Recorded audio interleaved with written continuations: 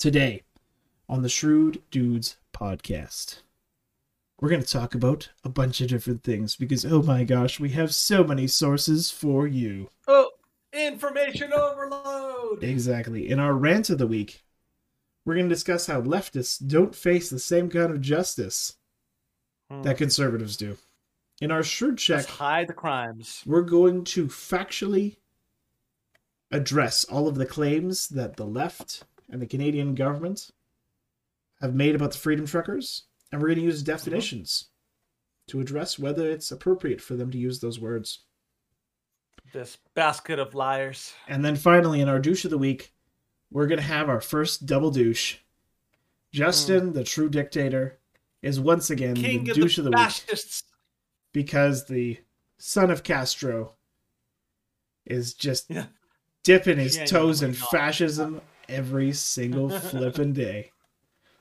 Oh, yeah. All of that and more on the Shrewd Dudes podcast.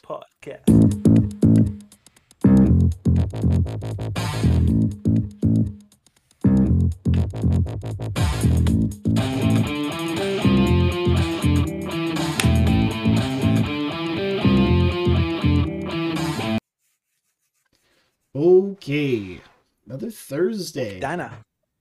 I know, another Thursday, and we can't spend too much time, but briefly, how has your week been, Danny? It's been good. I realized something. Like when when I do my intro, I'm like usually very high pitched. When you do your intro, you do like so low pitched. I It's know. like today on the Shrewd Dudes podcast. And I was like, I'm like, what a difference. When I do my intro, I think of Captain Holt because it's gravitas. It's gravitas. It's like Velvet Thunder. It's I like, know. okay. Okay. That's right. You know, like you're not what do you call him? Like wet blanket. That was his original call time. Wet I like blanket. that. That's right. But I'm Exactly. excited about today. This is gonna be good. This is my good chance to vent. I look forward to Thursdays because I have so much rage like Homer Simpson when he was like painting and it explodes. Like I have so much rage like that's pretty much me. That's why I like the rant of the week, the douche of the week. It gives me a chance to onto our wonderful audience. That's wonderful. Yep. Thank you so much for that. Well, You're my therapy audience. I know. This week has been just such chaos because I've been like moved to a new crew, and the new crew is just like there's no communication whatsoever. It's kind of just like show up on site when you feel like it, I guess. It's anarchy out there. Because the crew is huge. It's like 10 guys. Mm-hmm. And so it's like, okay, well, there's not enough work for everybody. Yesterday we're just like, we're gonna take out snow. We're gonna shovel snow.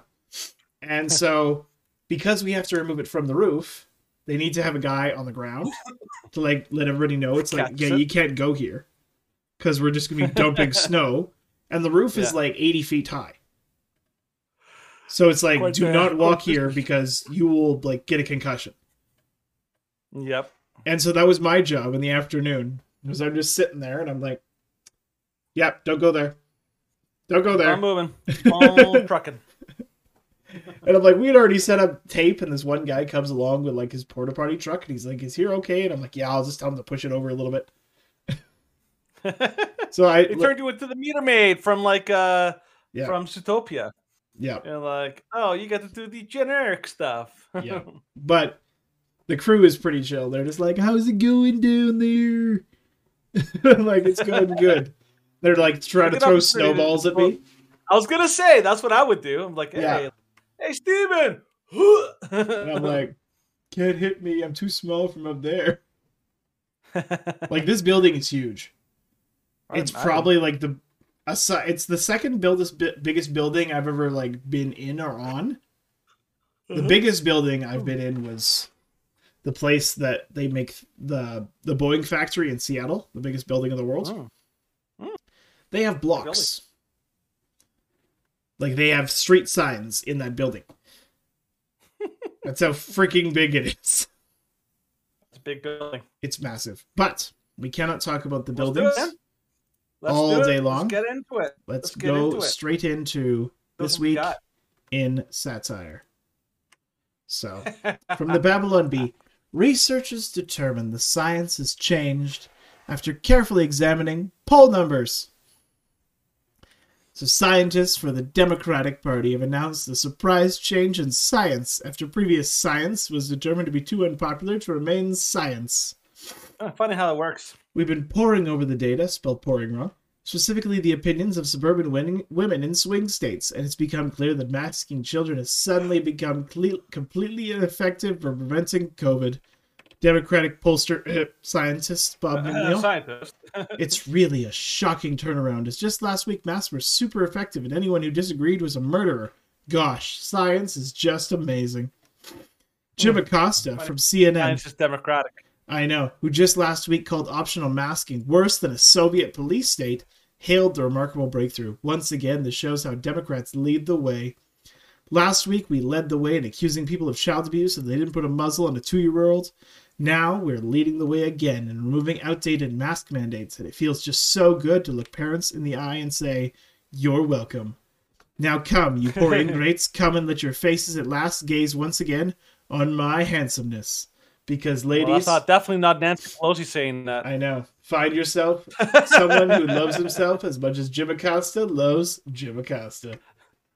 I think like when Nancy Pelosi takes off her mask, it's kind of like the when you open the Ark of the Covenant and everyone's faces melt and disappear and all that. Like you have to avert your eyes when she does that. Oh yes, you definitely need to avert your eyes when Nancy Pelosi takes off her mask. Oh, I know. It's like saying like Mufasa, like Nancy Pelosi. It's like Nancy Pelosi. Chuck Schumer. So terrible. You don't get that shudder with AOC because you're just like, yeah. It's a bad thing to laugh at people who are brain dead. It's in poor taste. See, that was in poor taste, Danny. You laughed at someone who's brain dead. What can I say? What can I say? I think everyone in the Democratic Party is slightly retarded. Yeah, I don't slightly know. retarded, but AOC is their queen. The queen. The queen of the brain dead people. Turds. I know, but in all seriousness, this is totally happening because, in the States it's happening because of polls, and polls are changing in Canada and partially in the States because of what? Truckers. It's so funny because Jason Kenney, he's like, oh, we totally planned to reduce to change everything. This was totally based on the numbers. Yeah, we know that's complete BS. Because a week and a half prior to this, the unions were saying we needed more lockdowns, and Jason Kenney's like, I'll consider it, but I probably won't do it. They're like, we need to have a mandatory vaccine policy, and we need to have shelter-in-place orders. That was what the unions were demanding. And he's like, well, I don't listen directly to the unions, but we'll consider it. And it's like, you weren't considering reopening. You just noticed that polls were shifting against you, and you're like, oh! You kind of panicked. Funny how that works, eh? Polls have a magical power over the virus. Yeah, magical power to change the science forever.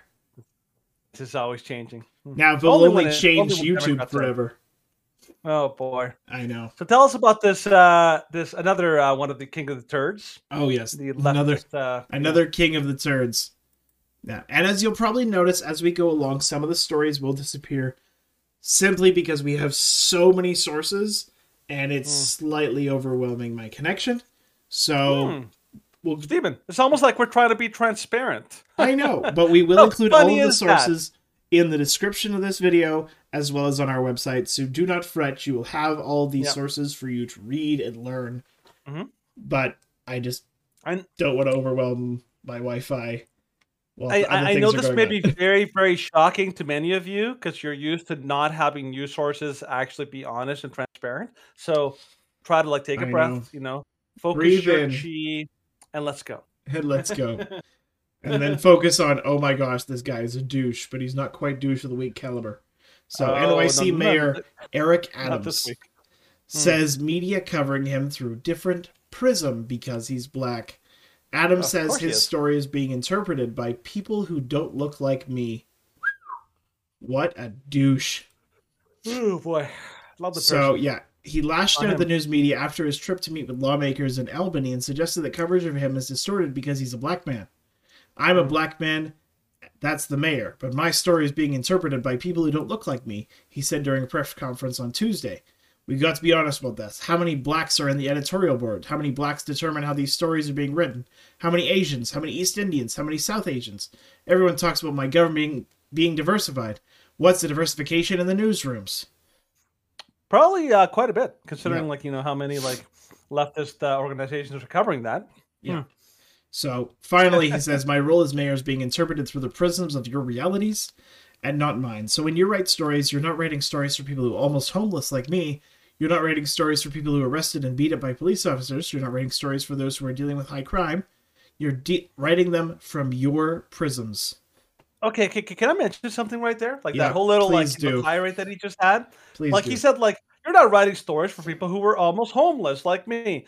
So basically, he said initially that they're covering him based on a prism of race. Yep. What does homelessness have to do with race? Is No. he saying that black people were all homeless? I'm like, that is quite the statement. Well, So he's just bunching in a whole bunch of different victimhood experiences in the whole thing. So first it's about race, then it's about all of these random, victim categories Yeah. that he's suddenly declared. I'm like, he can't even be consistent. Well, and it's very clear what he's going for. Because he's like, yeah. well, it's not about being black, it's about having diversification. It's about having people who come from certain points of view. And it's like, well, it's very clear. You want your newsrooms and anybody who's covering you to come from a perspective that favors Democrats. No, it's worse than that. Well, it's that. He's basically saying, Yeah. No, he's basically saying, I can't be criticized by you unless you're black. Yeah. That's basically what he's doing. He's like, he's facing criticism. He's like, how can I avoid the criticism that is justified, but, it's like being given to me? Oh, I know. I'll basically pull the race card. Be like, you can't criticize me because you're not black. Well, because he said it wasn't because, like, I'm going to push back on you because he says, it's like, oh, like, we need more editorial boards that are Asian American or South Asian or, like, Indian. So it's not just about the black card. And then he's like, I want to hear from, well, it is the race card, but it's also like, I want to have reporters and I want to have journalists who cover from the prism of potentially once at one point being nearly homeless or being beat up by the police.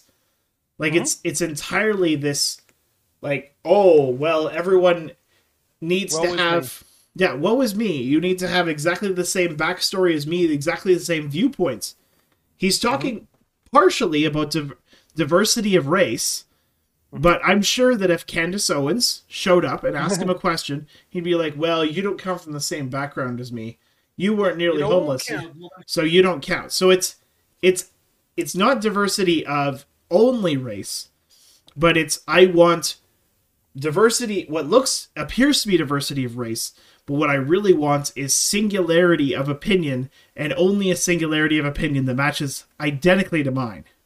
Yeah, he doesn't like diversity of thought. No, he doesn't. He wants people to think in lockstep. And think about how insulting it is to suggest that black people would automatically think exactly as he does and would understand things the way he does. Like that's all. Like it's begging the question in so many different ways, because it's just like, oh yes, people of minority status, many of them were nearly homeless. Many of them were beaten up by the police, and it's just like, okay, there's a lot to address there, but we don't have the time.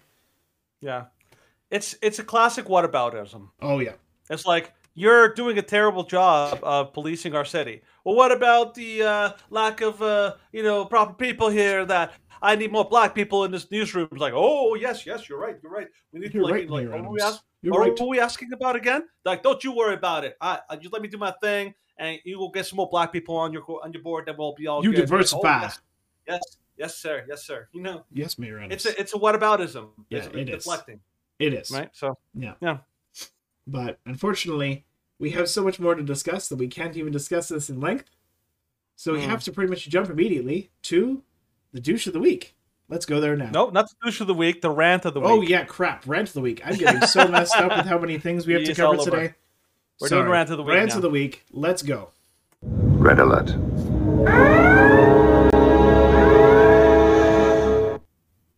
All right, so the rants of the week. First off, jumping in to a story about this attempted assassination, which is pretty crazy on its own. Attempted assassination of a nearly government official is insane. Yeah. So, but the rant of the week is basically going to be we're going to be talking about something called a We'll memory get there. hole. If you guys have never We'll get heard there. of memory hole, Yeah. we're going to get there. But that's the theme of this rant mhm. and why we're kind of like getting a little ranty about it. Yep. So Louisville activist was charged in an attempted assassination of a candidate for mayor. So this is a picture of the guy who was nearly assassinated, mayoral candidate Oh, he Craig looks Greenberg. angry. He does look angry. He's hungry. He also has a Little very hangry. Jewish name, which we'll address in a second. Authorities have Not charged. you when you're hungry. Yeah, charged a suspect in connection with Monday's shooting targeting Louisville mayoral candidate Craig Greenberg. Quintez Brown was charged with attempted murder and 4 counts of wanton endangerment. He pleaded not guilty. Not Of course guilty. he did. Not Multiple guilty. shots were fired during the incident, but no one was harmed because this guy is just a terrible shot, which is good for everybody involved. Which is really funny It's because you'll find hilarious. out later he is such an advocate for like For gun control. harsh gun control, Yeah, and yet he gets a gun and he can't even shoot properly. yeah, he can't even shoot properly. So he goes, he gets charged and gets put in jail.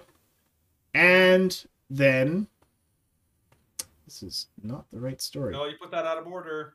I did. Did I delete that one?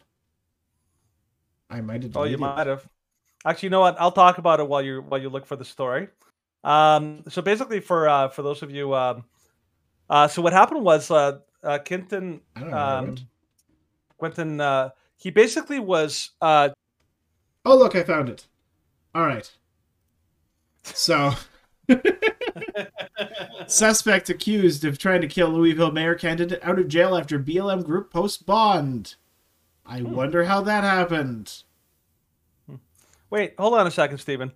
I thought it was illegal and totally bad to raise money for bad people. Isn't that like the rule that we're supposed to follow? Well, that's supposed to be the rule. That's what they were saying. Like, that's what the Canadian government has said, that basically anybody Apparently. who financially supports the truckers Anybody bad could have their bank account frozen. right? but- can't contribute to terrorists. I or think bad what people. they're trying to get at, Danny, is that leftist good, freedom-loving conservatives bad. It's okay when we do it. Yeah. Well, yeah, it is okay when they do it. So, like, there's this guy. Let's go through a few others that are down the memory hole. A few of these you probably have go. not heard of.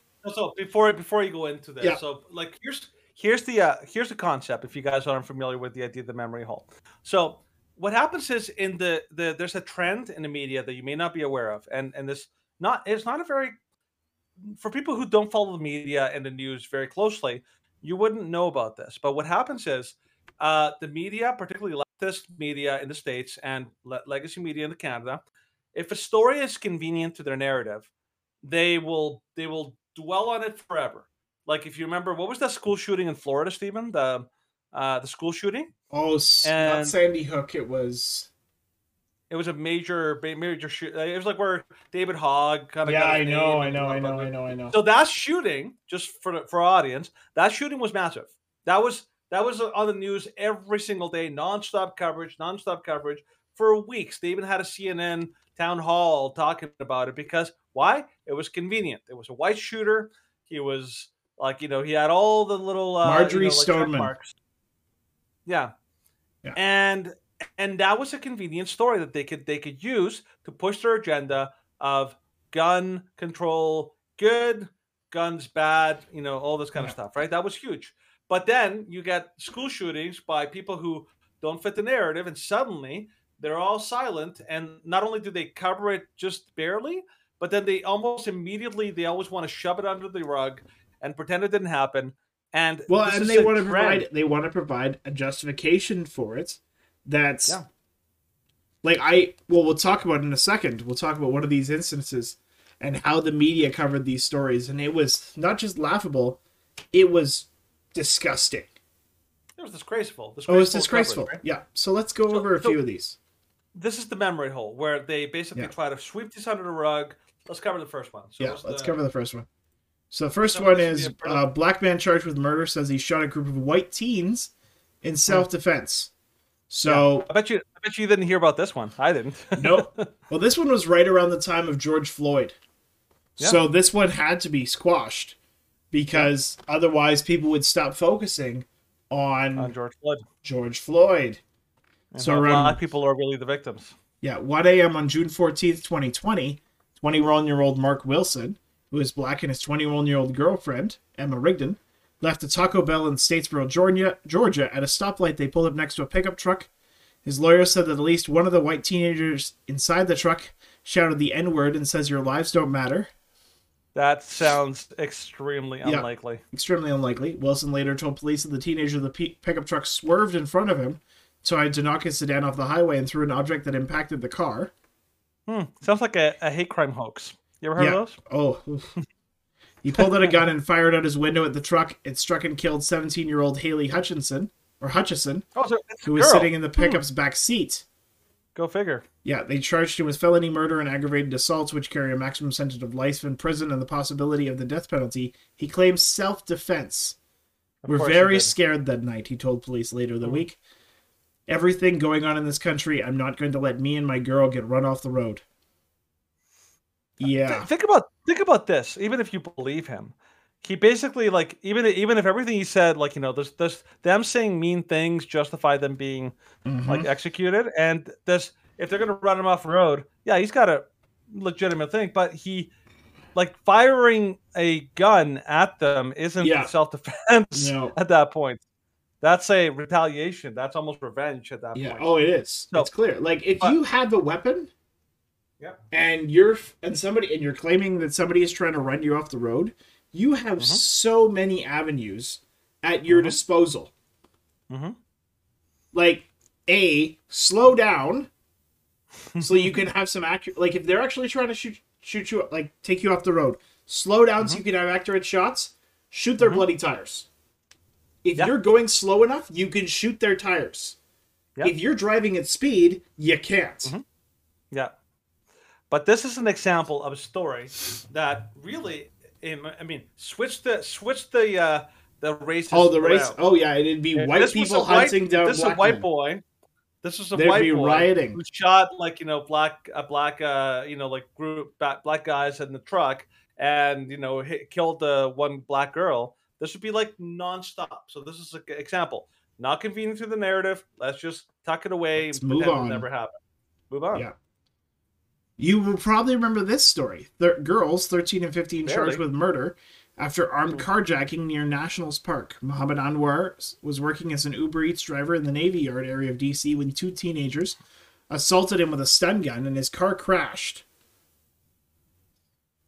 So yeah, this story was, because we don't want to spend too much time on these stories, but basically another example of a story that once the race of the perpetrators was found out, it was like suddenly, not only was the media trying to make excuses for them, saying like, "Oh, these poor girls, they're underage, they're underage."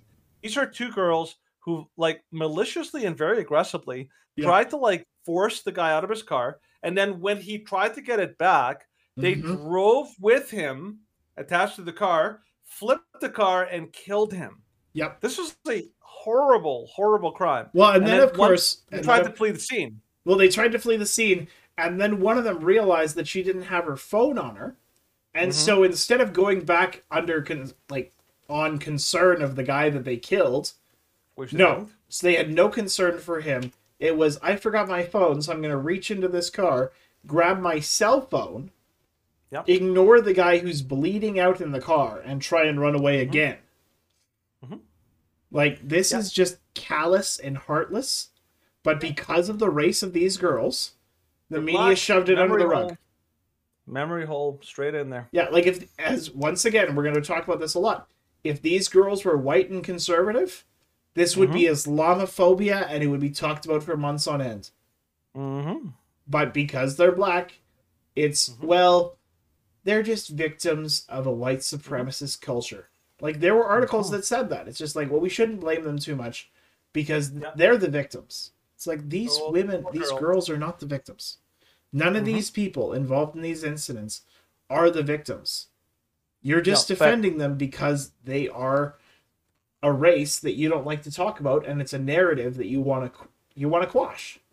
It's all about the protecting the narrative, which is Yeah. very important. The agenda is black people are victims. They can never be the bad They can guys. never be the bad guys. They can never be Never. racist. They can never actually be responsible for the majority of crimes that they unfortunately commit in the United States. Yeah. So this story, unfortunately, had to be memory hold. Yeah, another one that had to be A lot of memory people- hold. This is just recent. Suspected Texas high school gunman released on bail 1 day after teacher and students shot. And we covered this one. We Timothy talked George about this one. Simpkins Yeah. reports a home confinement after he posted a $75,000 bond. Like, he shot up his classmates. Yeah. Do you remember like the whole claim that they said originally? Yeah, that it was bullying. Who was it that he shot? He shot one of the students, a teacher, and a pregnant lady, I think it was. I think so. And I'm not sure if they died or not. But essentially, nobody died. This kid, the claim was that he was bullied. Yeah. And then later this was on, just like I striking think the back. investigators were said, like, no, this was basically a gang-related, drug-related kind of thing, incident at the school. He's no hero. Yeah. And then what happened, Stephen? After like the shooting, well, he got released. wasn't he? He got released 1 day later, and the news media went to his family while he was like they were having a party that he came back home from jail, and that he could be like away and what doesn't have to relive the horrors that he suffered in school. Oh, this poor kid with a gun that he used intentionally. Oh, I know. Like, he literally went there on purpose with a gun, and I remember they said like he actually went to these guys and basically started like a shooting spree. Oh yeah, he did. But he's excused because he's black.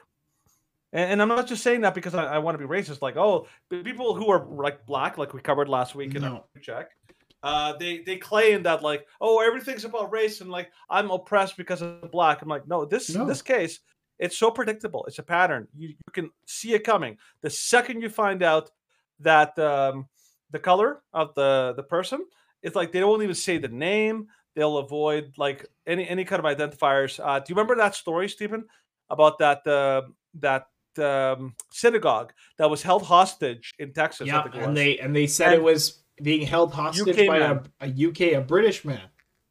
A UK man, yeah. Absolutely despicable. And then the guy actually had an Islamic name. It's like, oh, I wonder why they hid that. Yeah. I wonder. I wonder why.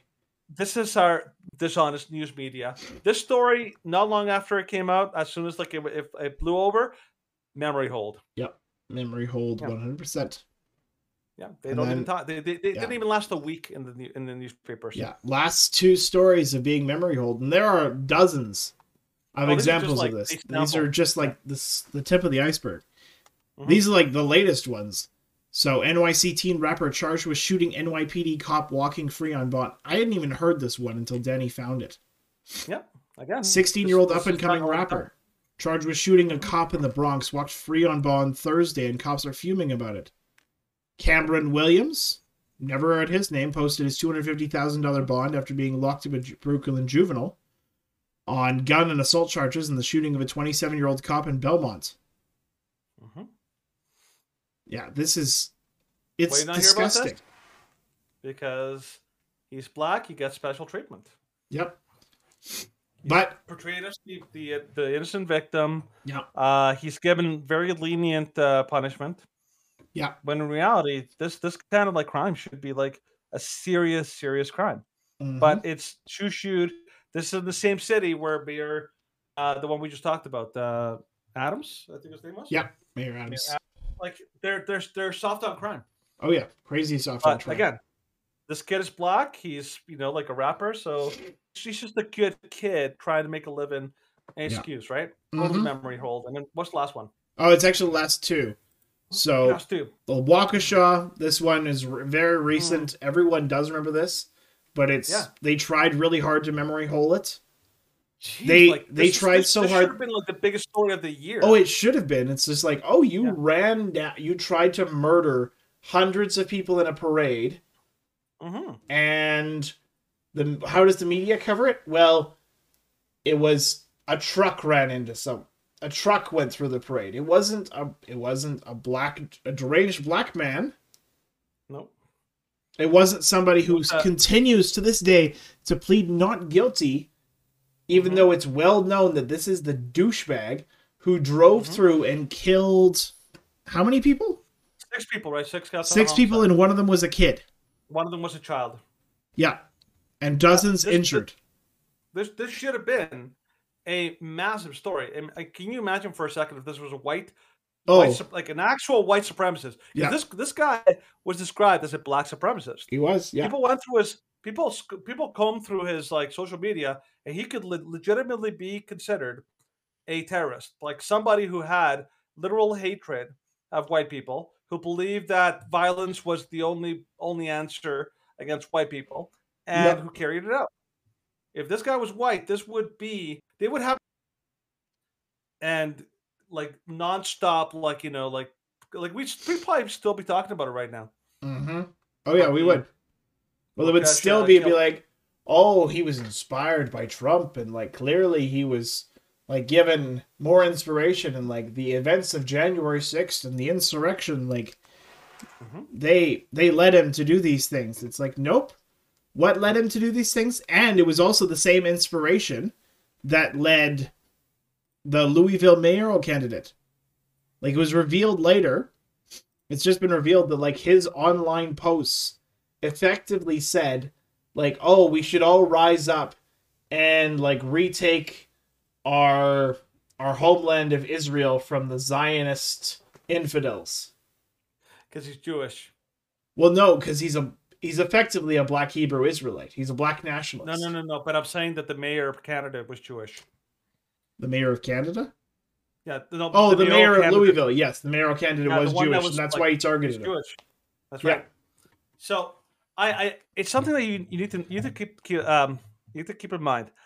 It's amazing to me when you really, if you actually if you did some research and just kind of went through it, you would be shocked at the amount of violent actions or violent killers or violent shooters that were inspired by left-wing groups like Antifa or BLM. They have been responsible for far more violence than anybody on the right. It's not even close. It's not even in the same ballpark. Yeah.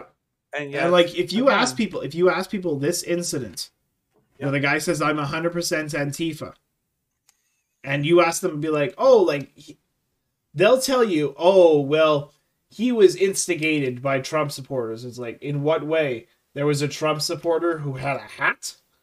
Mm-hmm. Like, that was all the instigation that he needed. Oh, yeah. They said, we got a Trumper over here. He walks up and puts 2 shots in his head. And dead. That's all the instigation this guy needed. And yet the media tried to say, be like, well, he was instigated, like the right-wing Proud Boys were there in some faculty, even though they were on the other side of the city or something like that. Mm-hmm. And like he felt that he needed to like defend himself and assert that he could defend himself and protect himself from the far-right extremist groups. It's just like, you're all absolutely insane. And it's also like, so it should be noted that the people like the people in that city in Portland, after that shooting, when they heard that a white Trump supporter had been shot, the girl on a megaphone basically to all her supporters said, like, I'm glad he was shot. And everyone's like, yay! So disgusting. See, this is like not a fringe like lunatic, like, you know, a legitimately like a guy that's not the norm. This is actually a very, very common belief and viewpoint in these people. So just so you know, memory hole is a real thing, and the media does it to you all the time. Yeah, they do. Try to hide inconvenient stories in order to maintain the narrative. So this is part of the way that the media tries to manipulate you and keep you ignorant of what's really going on out there. The truth is, the vast majority, or like a massive majority of the violent, criminal, and like, you know, like seriously like dangerous people out there that are being instigated by a lot of these like left-wing groups and a lot of the Democratic and leftist kind of talking points are on the left. Yep. It's not even close. Nope. right? So keep that in mind. Mm-hmm. Yep. So that's the end of the rants of the week. We're now going to do a few side stories Yes, because there was a lot that happened this week. Oh, see, so much. So, and you'll notice that a few of our stories are gone. That's just to clear up RAM space. But I think you assume that people watch that much more closely than they probably do. But anyways, go on. I am assuming good intent about our listeners and our viewers. Someone's a little self-conscious over here. All right, anyways, go with the FDA. So, go. Yeah, Come on, FDA, Project Veritas. Arriba. You shut up, Mexican. Come on, Slowpoke. FDA Executive Officer on Hidden Camera reveals future COVID policy. Biden wants to inoculate as many people as possible have to get an annual shot. Executive Officer Chris Cole, you have to get an annual shot COVID vaccine. I mean, it hasn't been formally announced yet because they don't want to rile everyone up. Biden wants to inoculate as many people as possible. He plans to approve vaccine for toddlers. They're not going to not approve EUA for children 5 years old or less. There's a money incentive for Pfizer and the drug companies to promote additional vaccinations. It'll be a recurring fountain of revenue. It might not be that much initially, but it'll be recurring if they can get every person required in an annual vaccine. That is a recurring return of money going into their company. FDA official statement. The person purportedly in the video does not work on vaccine matters and does not represent the views of the FDA. Yeah. So, and of course you can watch this video that Project Veritas has set out. But that was only part one. See, these are actual journalists. Yeah, people have actually said that. Like the news media that you're used to, the legacy media in the States and Canada, they're no longer reporters. They're just opinion pieces. Yeah. And most of the reporters don't actually do reporting. They just repeat whatever they hear in some statement or some, they basically just go on the internet and look things up. Yeah. They don't actually do any actual journalism. Yeah. And it's all about the spin that they can have. Whereas Project Veritas is, I would say they're easily the number one investigative journalism outlet in North America. Easily. Easily. So this is part 2 of that same FDA expose. FDA executive officer exposes close ties between agency and pharmaceutical companies. Almost $1 billion a year going into FDA's budget from the people we regulate. Oh, jeez. So same guy, the drug companies, the food companies, the vaccine companies, they pay us hundreds of $millions a year to hire and keep the reviewers to approve their products. Will Nadoy. Cole on FDA fees. Congress approved user fees for the FDA. Basically, we charge the industry millions of dollars in order to hire more drug reviewers and vaccine reviewers, which will speed up the approval process so they, the companies, make more money. The FDA toned down the impact of the user fees in their operations because they know they're dependent on the drug companies and the vaccine companies and these other companies for their agency to operate. There's not an incentive to speak out in government. You would think there would be, but there's not. It's better just not. It's better just to not say anything and just ignore it. You say just a lot, bud, but okay. They're quoting the guy. I know. He just says it in a weird way. So you'll be marked from getting other jobs because another office is not going to want to hire you if you've spoken out about something, right or wrong. They don't want to look at what you've spoken out about. They're just not willing to. Government's about rocking the boat and they don't want to, which is the problem I have with, one of the problems I have with the government is they don't like people rocking the boat for right or wrong at all costs. They want to hire a safe person that can do the job, but doesn't necessarily is a great hire. And of course the FDA is like, they don't do this. And it's like, yeah. But even this is really, and I know you're basically the same thing. We told you so. We told you this was happening for basically since November of 2020, that there'd be a serious exchange between the pharmaceutical companies and the FDA, and the pharmaceutical companies were like, if we can get them to take an annual booster, you know how much money that is? A ton of money. Yep. And there's a reason that Pfizer and Moderna shot up a massive amount since the beginning of 2021. Yeah, I saw there was a video I saw recently. My mom sent it to me. That basically the guy was saying there's legitimate proof that Justin Trudeau and a lot people in the Liberal Party, a lot of these political parties, they're getting kickbacks Oh yeah. for every single vaccine that they sell, because they're basically salespeople. They're not. Yeah. And the problem here is that, let's put it into terms of a dealership. Okay. Yeah. You have a used car dealership. The person that is supposed to be checking the safety on the dealership. So let's say the repair shop that you send the car to, the repair shop is actually getting a whole bunch of money from the dealership to be like, you know what, just say it's fine. Just make it and we'll look give you nice. a ton of money. Just tell him that everything's safe, and then we'll give you a whole bunch of money. Yeah. That's a huge conflict of interest, because is. the very people that are supposed to regulate and basically keep these companies accountable are basically being paid by these companies to not keep them accountable. Yep. This is basically there's a movie called The Big Short about the 2008 financial crisis, the housing crisis. And if you remember, in that movie, there was a girl, this redhead, that she works for the regulatory agency that's supposed to keep these big banks in check. They're the ones that are supposed to check them. And yet these agencies are working with the banks and making sure that they don't get any scrutiny. Yep. So it's nobody, this is the same scenario. Nobody's at the wheel, and yet people believe that they are. Yeah.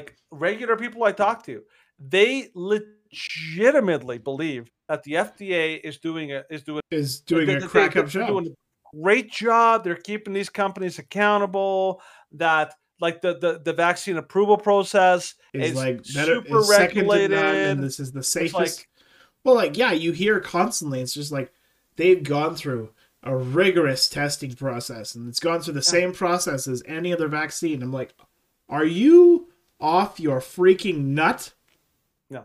It's well, clearly you haven't read up enough. Yep. And you just parroted whatever you've been told. And because it's coming from these regulatory bodies of the FDA and the CDC, which are clearly getting kickbacks from the pharmaceutical companies, and this guy is just confirming it. Mm-hmm. It's just well, that's how they can skip these processes. That's how you had to have the authorities, the courts say, you have to release these documents faster than 70 years. Yeah, it's amazing. Right now, there's a meme that I made recently, I showed last week, about the trying to prove to people that their government is corrupt. And I'm like, this is what's going on. Me and Steven, and a lot of people like us who do a lot of research, we know that this is all corruption. We know that everyone, it's basically all money. You're being screwed over for money. And the people that say trust us are literally completely selling you out. Yep. Selling out your health, selling out society, everything. The amount of corruption out there would absolutely shock people if they knew. But this is why you got to be informed. Get out there, be informed. They're all in bed together. So they are all indeed in bed together, which sucks. But let's move on to the next story. We got to keep moving. So this is a crazy teacher. And just listen to what she has to say, and she'll explain what she thinks, and it's just horrifying. So thank you, Libs of TikTok, for providing this video, because this lady's channel has since been deleted. For good reason. All right, let's give it a shot. So I see how you think that you've done something here, because parents or community members have voiced concern to their elected official, which is how that process works. Not bringing it to a teacher, right? They're taking it to the elected official. And now that legislators are trying to implement these things. But still, in fact, a parent, not my boss. I don't actually answer to them, so. What in that job? Get bent. Get bent. Can you imagine that? Can you imagine that? She put that on TikTok. Yeah, she did. Students, parents can see that. Yep. That's how completely immune they believe they are. That they are untouchable. Well, and for the most part, for the most part, they are almost untouchable. It just depends on the school board. Yeah. It takes a lot to convince these school boards to fire people. And the things that these like it took national scrutiny to get rid of some of these crazy teachers. I think back to that guy who was saying, "Oh yes, like you should go to a BLM and Antifa rally for like credits." It took years for that guy to be exposed and years for that guy to be fired. Like that's how these teachers think. It's just like parents don't have a say. I need to be fired by the school board, and the parents don't have enough power. That's why they're trying to go above my head. And good for the parents in doing so. Yeah. Like, I feel for these parents. Like, if Curtis or my kids were in a public school, I'd be fighting all the flipping time against all the policies. With a nail against those blue-haired, like, tattooed, like, rainbow flag. The feminazi crazies. Feminazi crazies, I'm telling you. Yeah, but that's the thing. Is that these people think that they have all the power. And the reality is that unless, like right now, we're pushing, all these parents in the United States are pushing for the school boards, for all of them to be replaced by like people who the parents elect in, and the parents are actually caring. Yeah. So there is a significant change that's happening, and the teachers are still resisting, but they have much less power to fight back with, which is very, very good. Like we talked for a long time about how these teachers feel like they own your kids. Yeah, and there's like countless stories and videos of these teachers acting like that. They're like, I have a right to teach them what I want, when I want, how I want. It's and like the government shouldn't have any responsibility to tell me what I should teach. The thing is, the problem is that in the past, like I've talked about how, the Soviet Union had state schools, which are basically indoctrination schools. They're teaching the children how to be good Soviets, right? Good atheists, and any beliefs or thoughts that they had at home are essentially illegal. Same with the Nazi. They had like the Hitler Youth, and that was an indoctrination school system that was designed to teach children what the government believed. And the thing is, those are no longer in the past; those are here now. This actually is the modern day school system. They're state schools, and they're designed, and the purpose is to indoctrinate your children to think like leftists and to be conformed. Yeah, it's conformity. It is, and it's really, really well, really and like terrible. it's very good to see that a lot of these parents are rising up. Like I think a few years ago that there was a story, I believe it was from Norway, in which there was a pastor and his kids, in which the kids were being contemplated being taken away by the state because the pastor's like they were homeschooled. Well, because they were being homeschooled, and the pastor's like, I'm not going to teach them about like gender theory. That's nonsense. That was Denmark. It was. Yeah, I remember. I think there was another story in Norway as well. Yeah, there was a couple. There was several in like socialist Europe. And you get to remember, this is why they're also pushing against the idea of homeschooling and private schooling in the U.S. Because they have to have full control over all children. Well, they often push the idea of having homeschool as it's just a pipeline for right-wing extremism, and it's like there's no data to support this idea. No data. Yeah. You're just pushing this idea because you want the public school system and you want the state to be the stewards of children, and you want to take that power away from parents. And I have one response to you. It's 2 words. Screw you. So if you're a parent, definitely be careful about the schools. If you're not a parent, definitely fight against these school boards, because they're dangerous. Yeah, 100%. All right. Speaking of something that is dangerous. Speaking of TikTok.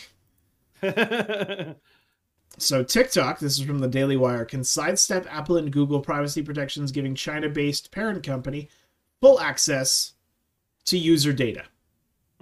According to an exclusive report from The Wrap, the Chinese-based app TikTok is sidestepping Apple and Google privacy protections to provide the company's Beijing-based parent company, ByteDance, full access to user data. The study is conducted by White Hat cybersecurity experts that hack for the public good were completed in November 2020 and January 2021, noting the outlet had verified the studies and confirmed their conclusions with 5 independent experts. The summary suggests that TikTok is able to avoid code audits, and more alarmingly, it found that TikTok is capable of changing the app's behavior as it pleases without users' knowledge, and utilizes device tracking that essentially gives the company and third parties an all-access pass to user data. Yeah, so just so people know, I mean, people are always concerned about like, oh, Facebook knows too much. Like the big thing Tim Pool says, Facebook knows when you poop. Like that's how They do, well but they understand like your usual your patterns day-to-day and life. day-to-day life. But this is beyond that. This is like TikTok they're knows what your bypassing poop looks everything. like.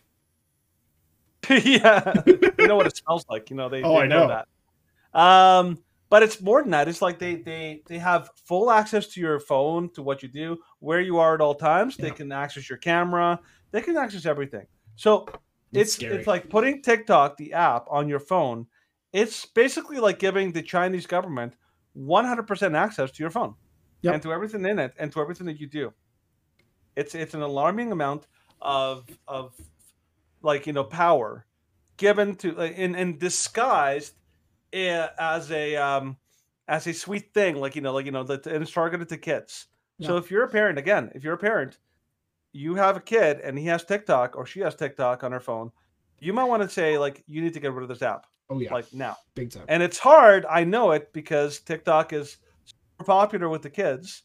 It's like my nieces had. I remember, like, I think when I was in Kelowna, they were watching videos on TikTok because it's super fun and super funny, not realizing that they're basically, being not only manipulated, but the Chinese have full access to their phones. Yep. It's just crazy. So get rid of your TikTok right now. Oh yeah. Seriously, this is like not a good thing. No, it's a terrible, terrible thing. Speaking of terrible things, last short story which we're going to cover, Pastor Art. We haven't talked about him in a while. He was arrested last week, which was crazy and fascist. Harassment. It's harassment. He's a political prisoner of the Alberta and the Calgary governments. But now he's being denied bail. So provincial court judge Aaron Olson has ordered the renegade Calgary pastor to be held in pretrial custody, ruling he posed a great threat to public safety, citing his refusal to comply with public health orders. Yeah, it's all garbage. All complete and total garbage. Yeah. Olson says concluded the provision of cash bail with or without conditions of release would be unwise and fruitless, given the accused's recent history of paying fines and costs potentially with other people's money. Olson says perception Art is buying his way out of jail. The accused could not be released on a release order with sureties, in conclusion I cancel the accused existing release documents pursuant to section blah blah blah. He's an enemy of the state. That's what he is. Like our province here. Let me just give you a really quick recap of what's going on. Okay, Jason Kenney and all of his little minions have decided that, well, we don't like Pastor Art. He's too convenient. He makes us look bad, but we don't like all the pastors that are pushing back, from Pastor Tim and Pastor James Coates. But unfortunately for them, Pastor Tim and Pastor James Coates have a ton of support from people all over the place, all over Canada, all over, the States, and they get a ton of negative coverage whenever they target them.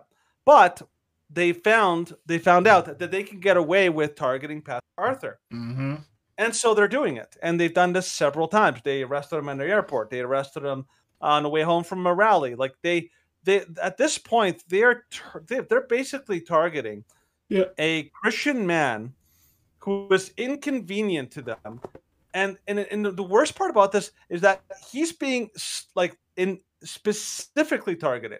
They're not targeting like if you have the rallies. You have the rallies here every single weekend. The rally organizers aren't being targeted. Pastor Tim, Pastor James, they're constantly they haven't closed their churches, and they're fully open. Yeah. And they have since summer. They haven't gotten a single harassment call. Yeah. But the government can get away with this with Pastor Art. They're pissed. There's a lot of people who have like an axe to grind with Pastor Arthur. People in the Alberta the health services and the police departments who legitimately want this guy to suffer, and so they're basically targeting him. And it's unfortunate. It's this guy. I have met him. He is an amazing man. He can be abrasive. I will say he's like like sandpaper. He can be, but he is a good man. And I'm legitimately angry that our government has been, again, they're acting like the villains. They are. Our government, our police forces, our health authorities, they are all the villains in this saga. And they have broken laws, and they have bent the laws, and they have completely and totally ignored science. in order Yep. to target him and to make him an example for others. So, Pastor Art, we love you. We support appreciate you. everything that you've done. We support you. Yeah. Like, I am actually angry that our police services have sold their souls and are happy to toss him in there. Well, He's happy to getting toss him in also- there and happy to keep him in there. Happy to Yeah. block off access to the facility so that protesters have to basically protest on the road, which is what Yeah. Adam Seuss was saying in that article. Is like for the first time ever, they're just like making it so that no one can enter even into the parking lot of the facility. Like, Yeah. this is the lengths that they're willing to go to try and hide what they're doing to this guy. And yeah, like, he has a negative public perception against him because, yeah, he's abrasive. But the problem that they have with him is that he speaks the truth and he exposes the things that they don't want exposed, especially in the Calgary governments, and that's why the Calgary Police Service has constantly gone after him. Like, it didn't start with COVID. No. It started years before COVID, and this was just like, this is getting to the peak of the iceberg. And now he's going to sit in jail for several weeks, and they know that if they continue to go after James Coates, so they continue to go after Tim Stevens, public sentiment against them would go through the roof. Yeah, they But would Pastor get some Art's, pushback. like, there's enough radical leftists and there's enough, like, nominal Christians who are like, well, he doesn't do it in the most loving way. And Yeah. so, therefore, I'm not going to defend him, and I'm just going to let him rot in jail because it's not that big a deal. Yeah, and the problem is that like Pastor Arthur is basically like John the Baptist. Yep. Like John the Baptist, if you ever read the Bible, he was an abrasive person. Yep. And thrown in prison because he had the audacity to criticize or critique the king of Judea at the time, which was King Herod. Yep. He took it the wrong way, threw him in prison, and he was holding him. And eventually, like, some malicious people wanted him dead, and so they got their way and all that. So it's Pastor Arthur. Like, just so you know, if you're a Christian criticizing the government, there are two kinds of people who do that. Yep. There's the soft-spoken ones, the ones that are more they fight with their words, and then there's the ones that are a little more harsh. Yep. Both are valid forms of critique. Yep. Pastor Arthur is just the less popular one of the two. Well, and he's doing it in a less popular way, but he's doing something like feeding the homeless. He's doing something that needs to be done because these are people that are underserved in our community here of Calgary. He serves thousands of people every week to give them food. Yeah. And the police are like, well, he wasn't following, like, public health and safety measures while handing out food outside. Shut up. It's like what the Martin Luther King said, like, it's a moral duty to disobey unjust laws. Yep.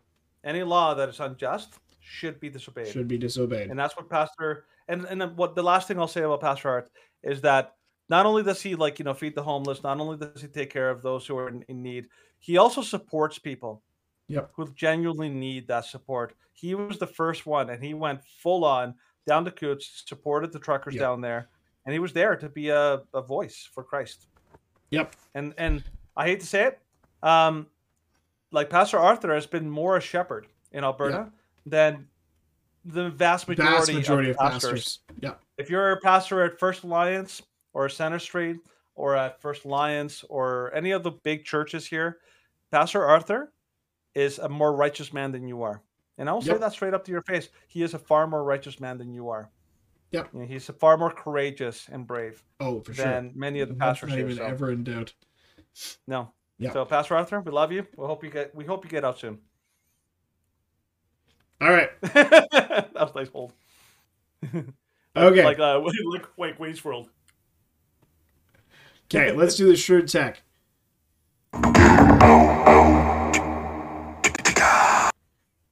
Okay, you can do the intro to the Shrewd Check, and then I'll do the intro to Douche of the Week. Okay.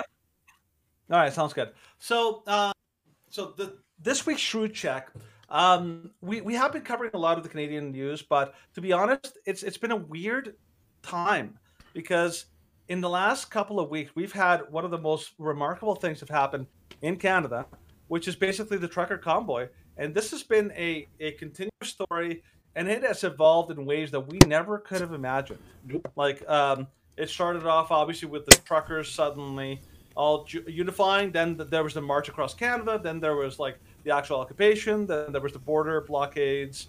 And now, like, it's like, wow, like in our prime minister and our government has basically, man, they've dragged this out in such a way that nobody could have seen this coming. It's incredible. So one of the things that we wanted to do this week is we wanted to actually go over some, like, the actual response by our government and talk about how completely unjustified our government is reacting. Like we talked about before in an earlier segment about how the government is essentially corrupt and is basically compromised at all levels. From the health authorities, they're compromised and corrupt. The governing bodies, like, Parliament, they're corrupt, and they're sold out to like a lot of, like, pharmaceutical interests and all that. Same with our medical communities, like, same with media. Every system is corrupt and sold out. And what we wanted to do is we wanted to cover the emergency orders and talk about how our government continues to act in ways that are dishonest and unjustified. Yep. And we want to talk about that. So we're going to start here with one of my favorite guys. I love him. Great. He has a job of comedy with information, and it's something I like to I try to incorporate in this show. We're not as funny as he is, but he does a great job. But I love the point he makes here. Like, look at what he goes into Trudeau, and look at what he says. So you can roll the video. Yep. Roll the video. Toi, en tant que leader, en tant que pays, est-ce qu'on tolère a small fringe minority of people who are on their way to Ottawa or who are holding unacceptable views that they're expressing? Done. Tyrant.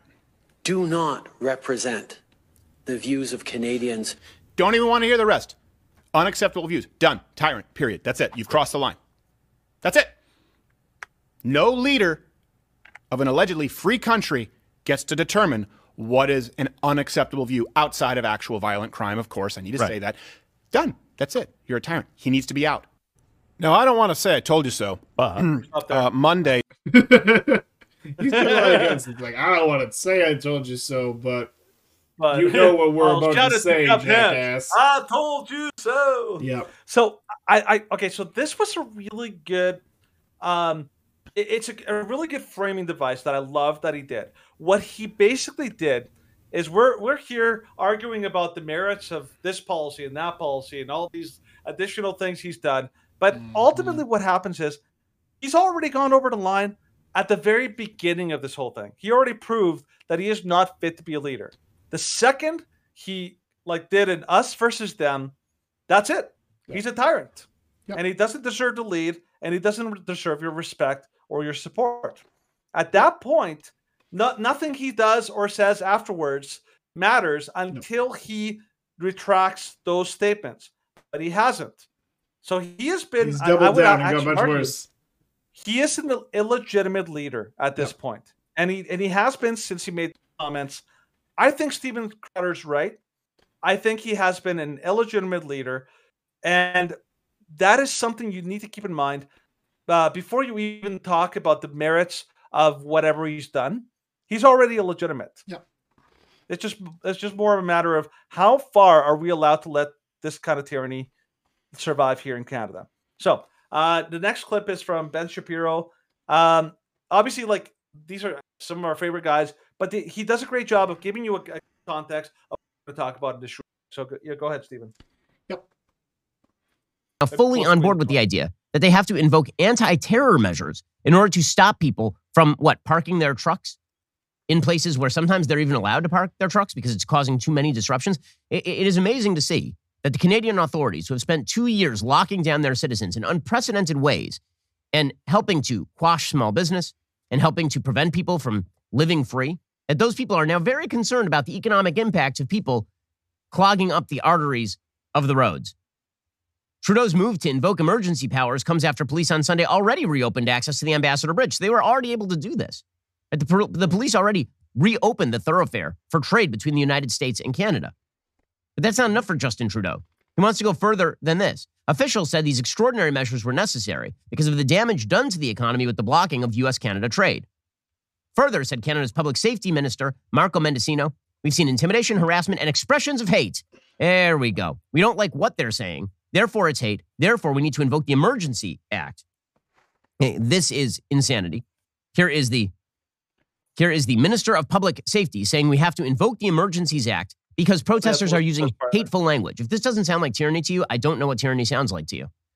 Imagine this in the United States. You say something that the federal government does not like, and the federal government suddenly takes action under some sort of emergency power to shut you down because they don't like your message. Core violation of basic freedoms here in the West. I mean, the idea the West is falling is not particularly far off. And then if you declare emergencies, a lot of people will go along with it. Here's Marco Mendicino, the Minister of Public Safety in Canada, which again is a pretty Orwellian title, Minister of Public Safety. By public safety, he means shut the hell up. I think it's difficult to overstate the impact of those scenes, the conduct that has unfolded by those who are participating in illegal blockades. It is not just an inconvenience. It is not simply a matter of a trivial interruption. We've seen intimidation, harassment, and expressions of hate. And at times, the scenes on the streets of Wellington have seemed completely lawless. And that is one of the reasons why we've had to take the very careful and deliberate step of introducing the Emergencies Act today. It's not a careful and deliberate step. This is only the third time in Canadian history that it's been invoked. And the simple fact is that the failure to distinguish between... Okay, so Ben Shapiro's amazing. His analysis is always bang His on. legal analysis is always good, yeah. Because he's a lawyer. Like that's what he studied, that's what he knows, and all that. So let's cover some of what he said. Okay, so what he said basically is that the government of Canada, the federal government, the Liberal Party, is basically coming up with an excuse. They can't justify shutting down this protest, and so they have to resort to completely made-up language in order to accuse them, in order to justify the use of these incredibly Orwellian powers. Okay, so like three of the, before we move on to the next one, three things that Lametti said. Okay, one, he said that they're engaged in harassment. Okay, that's a lie. That's a verifiable lie. Anybody who's been on the streets, they know. Anybody who's actually legitimately part of the actual like protest, the truckers down there, they're not involved in harassment. They're not harassing anyone. If anyone's being harassed, it's them. Yep. Because people are throwing eggs at people's cars. They're trying to damage their vehicles. They're stealing things. These are the counter protesters, which are not being condemned by Justin Trudeau, but they're being held up or ignored, basically. They're also said that they're using intimidation. None of that is true. If anybody goes down there, you know that's not true. Finally, they're saying that they're symbols of hate. Again, our wonderful leaders in Ottawa, the Liberals, continue to spread this lie that the swastika flag was part of their protest. It wasn't. We talked about that. The Confederate flag was part of their group. Nope, it wasn't. Totally talked about that. That they're doing some terrible, horrible, mean-spirited things. Nope, those have all been fact-checked.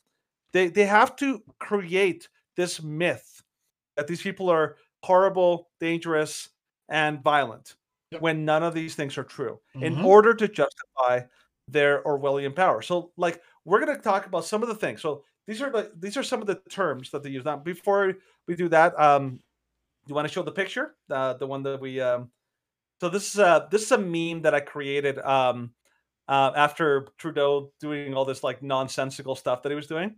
The one about the Queen of Hearts. I think I don't know. There it is. Oh no, wait. We're going to do that later. I think I'm in the wrong spot. Yeah, sorry, that's my bad. You jumped. Okay, sorry. So, what was the next thing? So, well, yeah, here, let's just go over. Let's define these things. So these are the words used by our government officials to try to convince people. Now, remember, they're using these words intentionally on purpose in order to justify their actions. So remember how last week, or actually I think earlier on Tuesday, we talked about the term demagogue. A demagogue has to intentionally lie in order to get people to do what they want. It's like Gaston. He lied to people about the incredible threat that the beast was in order to get the villagers angry and get them riled up to go and storm the castle. Kill the beast. Why? Because he wanted it. He needed some some muscle. Yep. Let's do it. This is what they do. This is the lies that they're using. So terrorism. Stephen, can you take us through? This is the FBI's definition of terrorism. Well, I'll go through each of these descriptions one at a time. So terrorism definition. Let's look at domestic terrorism because that's what they're focusing on. Domestic terrorism is the most accurate one. Violent criminal acts committed by individuals and or groups to further ideological goals stemming from domestic influences such as those of a political, religious, social, racial, or environmental nature. Mm-hmm. Does that fit them? Nope. No. They're not violent. They're not criminal. So are they violent? So like violence, are they actually doing acts of violence? Nope. No. Nobody has shown me a legitimate act of violence. The media has lied about all of the supposed violence. Every single act of violence, including those 2 guys that set fire inside that building. Yep. The Rebel did a report on that. They clearly are not in any way connected to the truckers. Nope. There's no act of violence ever done in Ottawa. That isn't true.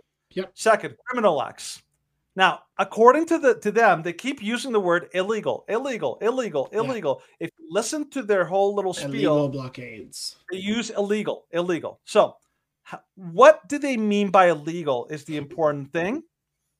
And here's what it means. I'm not sure what the next one is. Is it the criminal mischief? Yes, go there. Yeah. So that's what they mean by illegal. Okay.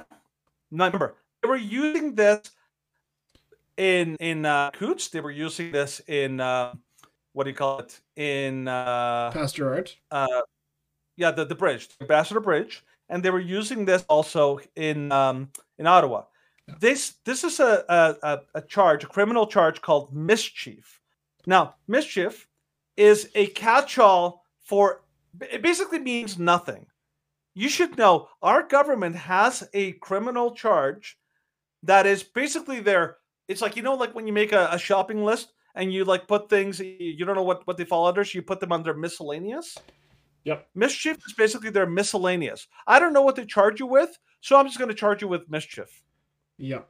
This is a terribly designed, terribly worded law, and the purpose of using this as a rationale for arresting people is so that we don't know what to charge you with, so we're just going to make up. Basically, just going to detain you under mischief.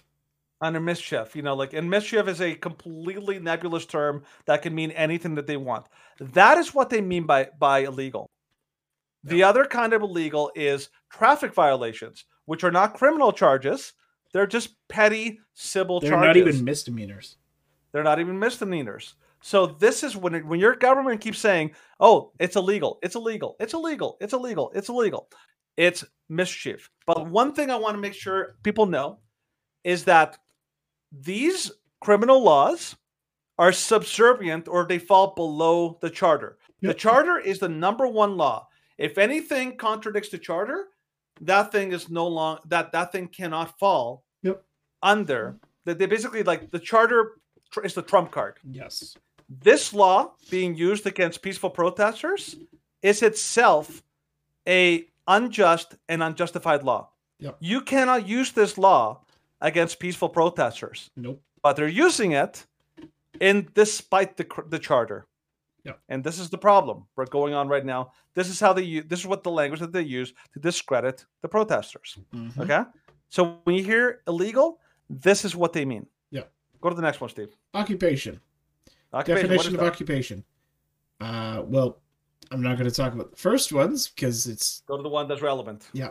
So that would be act or process of taking possession of a place or area, or the holding and control of an area by a foreign military force, i.e. the military force occupying a country or the policies carried out by it. Okay. So a lot of the language that they're using is, believe it or not, it's military language. Yeah. They're trying to tell you or give you the mental impression that these people a foreign military force. They've stormed this area. But one of the key qualifications for something to be an occupation, they have to control the area that they're occupying. So I'll give you a good example. Chaz, which was the occupied area in Oregon, that actually was an occupation. Yep. Because they controlled that area, and a good indicator. They made their own police force. Yeah. Another good example of an occupation would be the no-go zones in Sweden. Yep. If you know Sweden, this is like Tim Pool's, one of Tim Pool's big investigations. He went to Sweden. He found out there are areas in Sweden that police can't go. They are essentially controlled by Muslim gangs and groups. Yep. That would be an occupation. This cannot qualify as an occupation because it is not controlled by the people who are there. They are literally there in person, but they control nothing. Yeah. And they're not forced.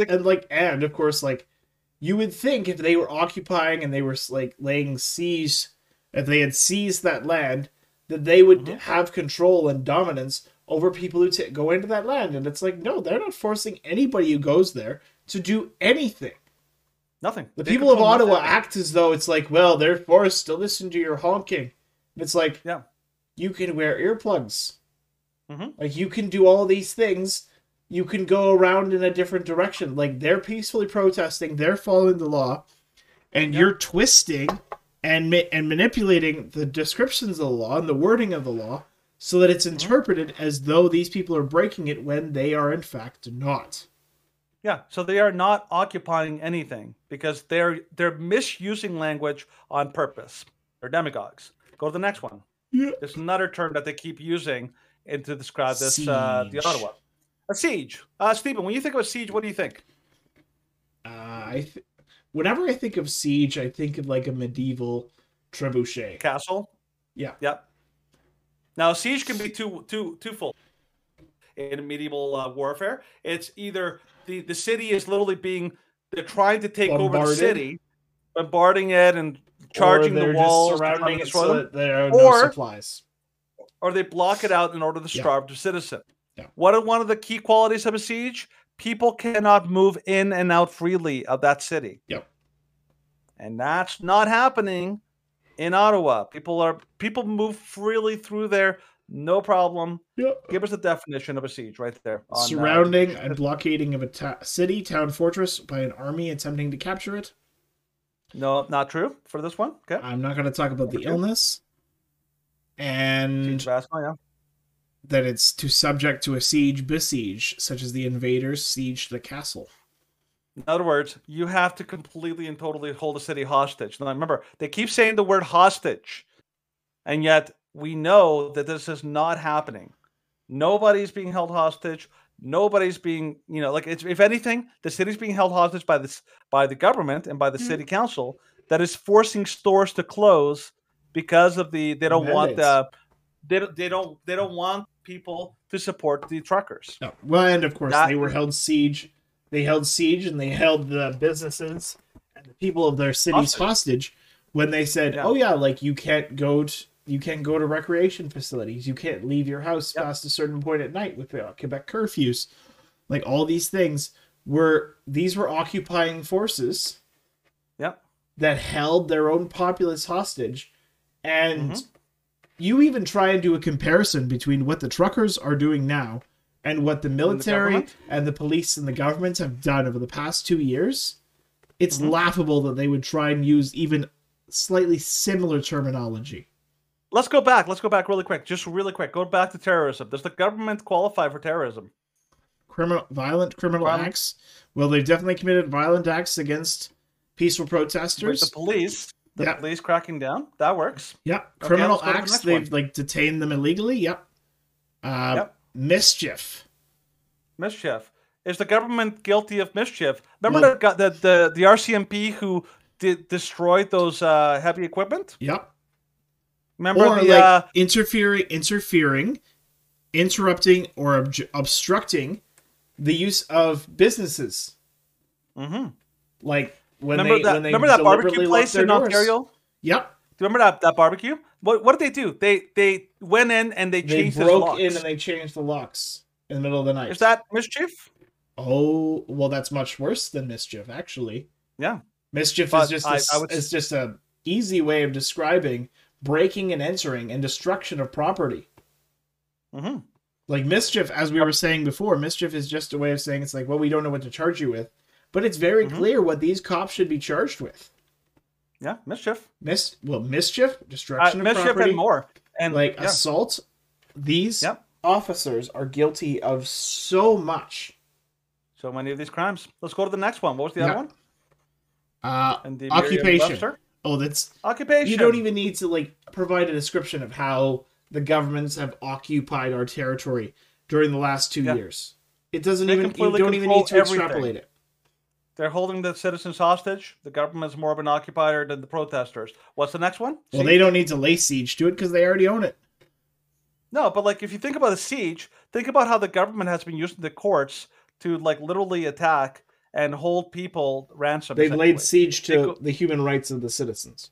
And they've also laid siege to stores. They send people there, like police officers and health authorities, and they basically go in and they basically essentially siege the place and actually until they comply, until they break. And then they basically close down. Now, that's more of a siege than the truckers. Go to the next one. Insurrection. Now, what is the definition? Act or instance of rising in revolt, rebellion, or resistance against civil authority or an established government. Mm-hmm. Now, in this one, it's rebellion would be an actual rebellion is actually an attempt to take over a government, to basically be no, we're throwing out the chains. Resistance, yes. Revolt, it's also the idea here though is that an insurrection is not simply fighting back because the government has taken you out. The way that they're using the term is that the goal is to basically topple the government. If you look at the American January 6th, they call it an insurrection because the claim is that they wanted to overthrow the government. And they're using the term in the same way here in Canada, saying that they want to overthrow the government. But we know our government has not done that. None of the protesters have even claimed that they want to remove the government. They want the government to remove the mandates, which is very different. That's another lie. Yep. Okay. Is there a final one? Yeah, there's a final one. Well, the final one is the description of the rationale for the public order emergency of the Emergencies Act. Okay, so let's go over this. This is the final part of the Shrewd check that we're going to cover. So we just covered how their justification is completely based on nonsensical and dishonest and untrue, verifiably false claims about what these people are. Here's the actual emergency order. Now, there's a lot of people like Viva Frey. Go check him out. He does this in depth. There's a lot of other people who go in depth into what is going on. But here's a justification that Justin Trudeau is using against these so-called illegal insurrectionists. This is there's 4 specific rationales for invoking an emergency order. Can you just go through the titles of them? Okay, during a public order emergency, similar provincial input is required. The act describes no. What? Sorry. Just go to the titles. So public order emergency is one. Yep. What are the other 4 categories? Public welfare emergency. Public welfare emergency. Public order emergency, international emergency, and war emergency. Okay, so war doesn't count. There's no war going on. International emergency. That means that foreign power is trying to take over. Yeah, that doesn't count either. What are the other 2? Public order and public welfare. Welfare. Actually, COVID would actually be a public welfare emergency. Yeah, well, or the flooding in BC. Yeah. Or the fires that happen every year in BC. It's just it has never been used, despite the fact that there are millions of hectares of land that get burned in BC every year. But this has never been used. Never been used and before. It's well, maybe you should use this to sequester. This would be one good function of the government, would be to say, all right, we're going to use the Emergencies Act for a public welfare emergency, and we're going to sequester the use of the military to help fight this fire. Mm-hmm. Yeah.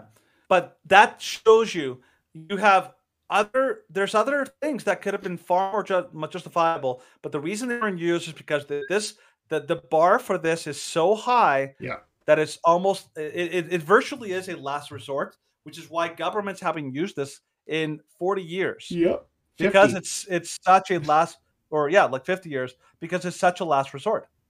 But let's go to the actual public welfare emergency, which is the justification Public order. for this. Public order emergency. Sorry. Go for it. So during a public order emergency, similar provincial input is required. The acts describe the situation as one arising from a threat to Canada's security, including acts of espionage and sabotage, foreign influenced activities which are detrimental to Canadian interests, terrorist activities, and efforts to covertly or by violence overthrow the constitutional structure of the country through lawful advocacy, protests, demonstrations, and similar activities are not included. Though lawful advocacy are not included. Okay, so let's go through those. These are the justifications that you can use to use the emergency orders, okay? This emergency legislation. So, a threat to Canada's security, including espionage and sabotage. Is that happening, Stephen? Is Canada under threat of being overthrown by espionage or by sabotage? No. That would be like Kiefer Sutherland with the TV show 24. He would actually have a valid reason to use this, but not trying to overthrow the government. Yeah. Okay. Foreign influence activities, which are detrimental to Canadian interests. Well, they're claiming that there's foreign influence because they're claiming that the majority of funds that have been raised through GoFundMe and GiveSendGo were from Americans. Right. But in order for that to be legitimate, you need to have like something that is detrimental to Canadian interests. Okay? Yeah. In other words, whatever the interests, the danger at home has to be a legitimate threat. And so that's where you fall into number 3. Terrorist activities, right? Yeah. That is what the government is saying is going on. They're saying that there's terrorism going on. These people are terrorists. But like we talked about, under the FBI definition, they are not terrorists. Yeah. Okay? And even under Canadian definitions, they don't fall under that either. But they also say that they're trying to covertly or by violence overthrow the government. Okay? First of all, we can discount the fact that they're not trying to overthrow anything. They're trying to advocate. And they're not trying to do it covertly. So this is why the government is using this language. They're making up complete and bald-faced lies to justify the emergency orders. Now, the last thing that they said in the brackets is that lawful advocacy. Okay, what is lawful advocacy? Is charter protected right to free protest. Okay, protest, demonstrations, all these kind of things. Lawful means non-violent. Okay, so let's go to the last one. Let's go to the charter. Let's define what is actually allowed in the charter as far as a lawful demonstration. Do you know where that section is, Stephen? That would be under mobility and legal rights. I think so. Like, see if you can. I remember looking at this earlier. I don't have it in front of me though. Okay. Democratic rights. Where is it? Mobility rights.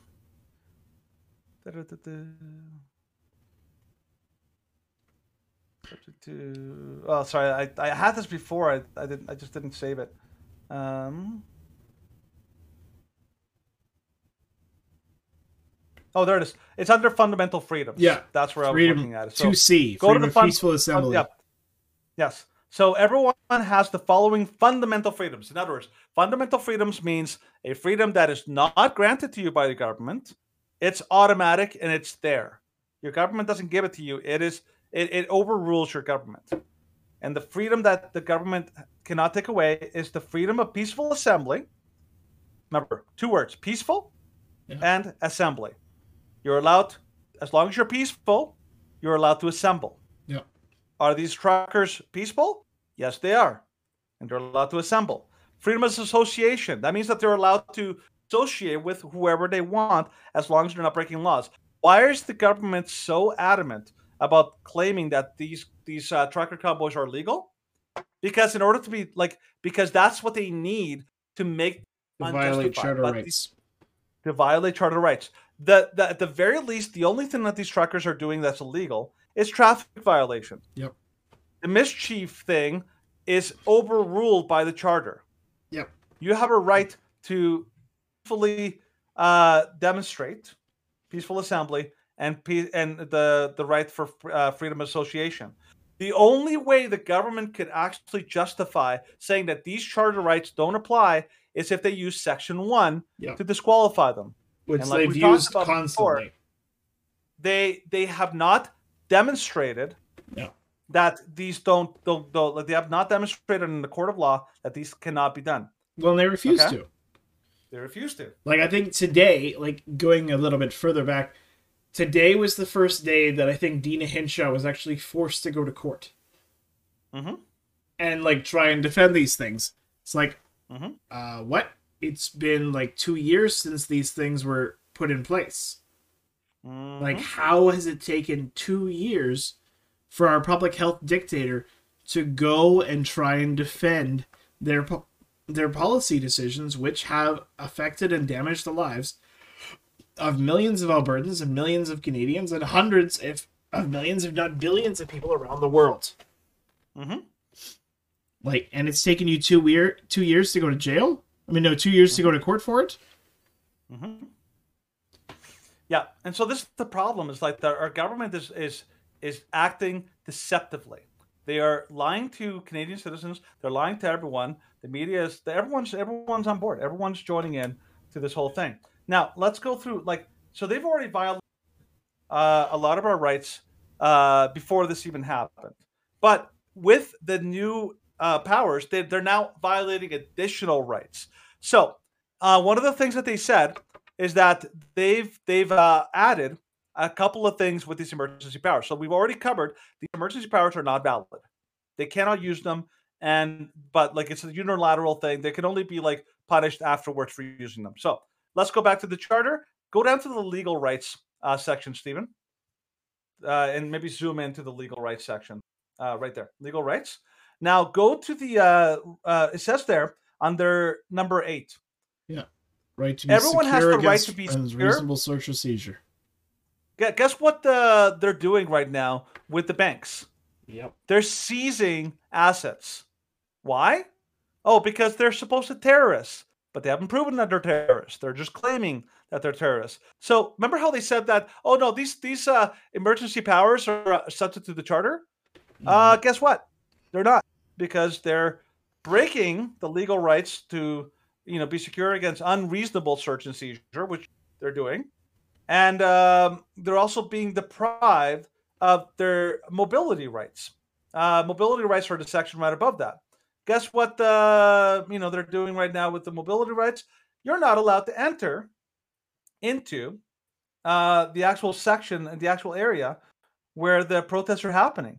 I'm not sure but they're in the Ottawa homepage. They've actually, the Ottawa government that's actually said, or the Ottawa police have actually said, nobody's allowed in or out of Ottawa. Guess what? That's breaking mobility rights. The entire Section 6. Entire Section 6, which says you're allowed to enter and exit. Yeah. So the problem here that's going on is our government is breaking people's fundamental charter rights, their freedoms. So their protest, their peaceful protest, is legitimate. And so how is our government trying to destroy and eliminate legitimate protest? By using illegitimate rules crackdown and illegitimate rules to crack down on these very people. So our government is essentially destroying the right to peaceful protest. That is why Stephen Crowder was right. This is a tyrant, and they are not following the laws. Yep. Okay. Which transitions just right into the douche of the week, which I think at this point should be obvious who the douche of the week is. Because it's clear that it's JC.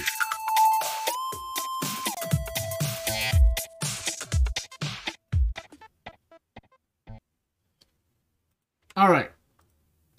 So let's do this. So we're going to show a couple videos. We're going to show quick videos just to show you what Trudeau has done. I'm doing the intro. No. But you have to say that this is the douche of the week, remember, because we're going to start right at the beginning of that little thing. Well, I already did. I already showed the intro for douche of the week. Yeah, but you have to explain who the douche of the week is. I already said that it was Trudeau. Anyways, this week is Trudeau is a douche of the week. So let's cover this. I'll explain after why that. I'll explain to Stephen after why we're doing that. Hey, go ahead. I know why we're doing it, but you're just over-explaining because we're running out of time. All right, go. This is his comments in the House of Commons. Mr. Speaker, Conservative Party members can stand with people who wave swastikas. They can stand with people who wave the Confederate flag. We will choose to stand with Canadians who deserve to be able to get to their jobs, who be able to get their lives back. These illegal protests need to stop. Illegal. There's the word. Mr. Speaker.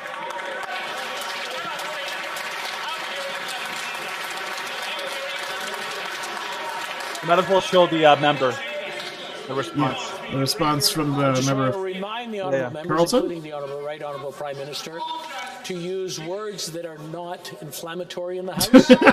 Oh, you got. For both sides, saying apologizes.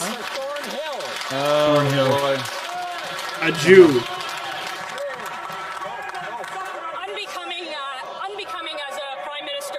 It's been 48 hours that the government went from doing nothing to a national emergency. 48 hours into... Yeah, and then this is a further response from a guy, from another Conservative MP, and he approaches it in, well, he demands an apology, and then Justin Trudeau responds in a stupid way.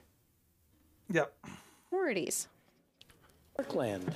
Mr. Speaker, I've never seen such shameful and dishonorable remarks coming from this Prime Minister.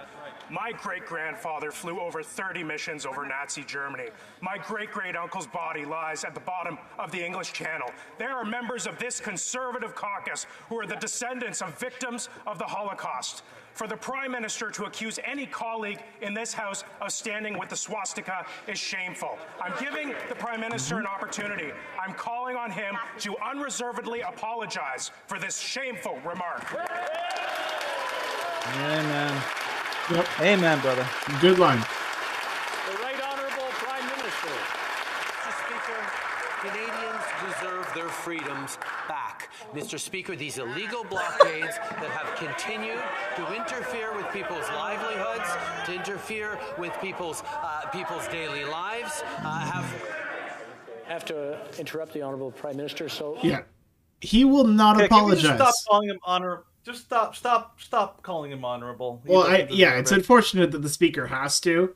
Like, I know. Like this, if the speaker had his own, like, had a mind of his own and was like, okay, I'm just gonna breach and be like the right jackass, Justin Trudeau, the right douche who will call people whatever he wants and then refuses to be accountable for it. Like, this guy is easily the worst leader that we've had in Canadian history by a long shot. At this point, no, I mean, but like, I just give me 5 minutes with them alone in a room.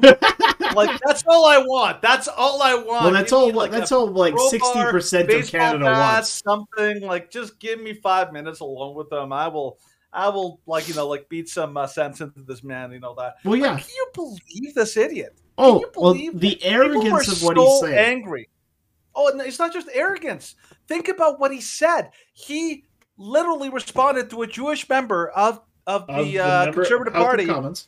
Yeah, and he basically said to her, you're in league with Nazis. You stand with the swastika. You're basically love the Nazis." Yeah, like anyone else says that from flip the roles, they're done. If a Canadian MP said something like racist or like anti-Semitic or something like that, even if they were completely honest with Trudeau and said the way that you were acting, and they took a line from Bill Maher and be like, "That's a little too Hitlerish for me." Yeah, exactly. Oh, the media would be all over them. They'd be like, "Oh, like this is just unbecoming of an NP," and it's like, what did Trudeau just do? He just compared Conservatives to being supporters of the Nazis. And it's all based on a lie. It's all based on a lie. Based on a complete. And we covered this like 3 weeks ago. That this was a lie. The crazy thing? You know the crazy thing about it? Like, I remember finding out later that like they caught like Justin Trudeau's personal photographer was actually taking pictures of the flag guy. So there's a really good chance that was an actual plant. And Justin Trudeau may have been involved. He himself may have actually put his own photographer to try to capture the swastika flag. Guess who's actually standing with the flag? Justin Trudeau. It's like, this guy. Because this is how Justin Trudeau has acted. He's gone from democracy. I love the Republic. I am the Senate and unlimited power. No. That's the unlimited power. Yeah. Because this is this is actually a thing from this exact article. In 2020, Trudeau said he supported the Indian farmers blocking roads in protest, but in Canada, he now needs war powers to teach peaceful truckers there will be consequences. Can you believe this was like years ago? Like some of the comments a couple years ago from like way back. A couple years ago, he actually said that you know what? Blockades of roads, totally legitimate. Well, this is a quote. This is what he says: Canada will always stand up for the right to peaceful protest and human rights anywhere around the world, and we are pleased to see moves towards de-escalation and dialogue. Canada will always stand up for the right to peaceful protest and human rights around the world. What a joke! What a jackass! What? Like, what a jackass! Yeah, like it's important. This is a quote that he recently used. It's important for Canadians to know there will be consequences for those breaking the law. They're not breaking the law. They're involved in peaceful protests. And as I've told to many people online who try and say, be like, oh, they're doing this and this. And it's like, no, these people are the definition of peacefully protesting. This guy is basically the epitome of the complete double standard. Yeah. That he can't help it anymore. Actually, this is where a good place to put that meme I showed you, the one about the Queen of Hearts. Yeah. So this one. Yeah. So I created this meme basically to show, because people have pointed this out. When it comes to like if you're doing like a railway protest, which they were before the pandemic, they completely they were lighting CN Railway property on fire. They were blockading. They were blockading it. They were doing whatever they could, and they were violently resisting. Yep. Like the police were basically like, our hands are tied. We can't do anything against it. Mm-hmm. Yep. And the police would actually arrest anyone who went and tried to dismantle it. Or even tried to like report. Yeah. Remember David Menzies went to one of them. And they told him like, well, you can't be here or we're going to be arrested. You're like, wait, so those people over there, they're fine. But I'm reporting, which is a charter protected right. But you're saying I'm going to be arrested? And that's what they were saying. The second BLM of 2020? No, this actually happened this week. Oh yeah. This is from Victoria. No, sorry, Vancouver. Vancouver, they tore down the statue of somebody called Gassy Jack, which is the reason why they named that neighborhood Gastown is because of this man. Yeah. But what are these are like a native protesters. What did they do? They went there, they chanted, they're angry, and they tore down and defaced a statue. Yeah. And what did Trudeau say? Like, it's all good, it's all good. So here's the... well, he also said it was totally legitimate back in 2020 when they decapitated statues of Johnny MacDonald and others.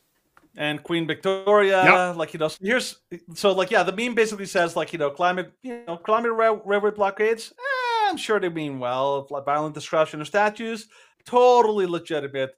And then finally, peaceful freedom protests, off with their heads! Like Queen of Hearts. Exactly. It's perfect. It shows... well, and then it's off with their heads and off with their dogs. Ottawa may euthanize truckers' pets as punishment. So same day, the videos emerged of Ottawa and Quebec police gearing up to go after peaceful convoy supporters. The Ottawa government has warned protesters that their pets may be confiscated following their arrest. Position statements issued by the Ottawa Humane Society revealed that they may be unilaterally euthanize any animal that they deem to be not suitable for adoption. Arbitrary behavioral and health tests will be used to make that call. These decisions about the life of a trucker's pet would thus be made without their consent or knowledge while they are imprisoned for indefinite periods of time via the emergency powers of the Trudeau regime. That's like, this is just the icing on the cake of everything that Trudeau is doing. This man is an absolute disaster. Yeah. He's a despicable human being. I didn't catch the story, but I also saw a story before the show that they're also threatening, and legitimately threatening, that if because of these new emergency powers, that they're also going to confiscate your children. Yep. Because they're like, oh, well, you can't support them while you're in jail. Yeah, and no more than that, it's because the infrastructure law, like the critical infrastructure law that they created, again, another law that violates the charter, because the charter it cannot overrule the charter, but they're doing it anyways. That under that law, children are not supposed to be there. Yeah. And so guess what? They're using that again against your dogs and against your children. We'll kill your dog and we'll take away your children. Yeah. That's how like nasty. That's how messed up these people are. Nasty these people are. They are like they're dirty, like they're Disney level villains.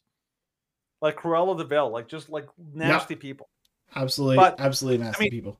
But here's the nasty. This is part of the group that he surrounds himself with. This is Christopher Freeland, the deputy prime minister. Don't read it. Actually, like play just the beginning of this clip. Sure. It's from Twitter.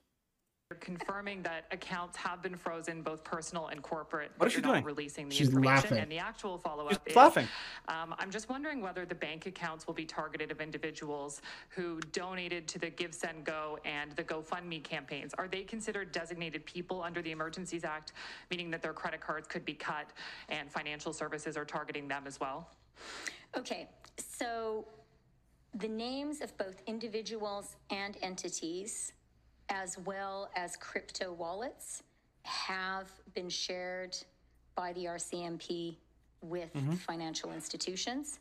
Okay, so stop there. Accounts have been frozen, and more accounts will be frozen.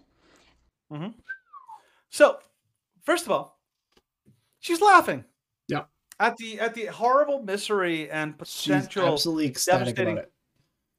She's ecstatic and laughing in your face. This is how completely soulless these people are. Yep. These are not like, I know that Trudeau and Christopher Freeland, they put on this nice like political face, but underneath they're literally vile people. Yep. They are the kind of people that if they go into your house, you better get out the holy water, start to hide your kids, hide your wives. That's right, hide everything. Hide because these are dangerous, demonic people. These are people that are like so incredibly evil. Yep. That I literally feel like the room would get cold when they walk in. I genuinely believe that because I don't think that they're like in a spiritual perspective. I think that they legitimately have some demonic style, like like evil, like surrounding them, and I would be very wary about being around people like this. But what she said is that they're seizing your bank accounts. Remember how we talked about you're not supposed to be subject to unreasonable search and seizure? It's all based on a lie. Yep. The entire foundation is a lie. The seizure is a lie.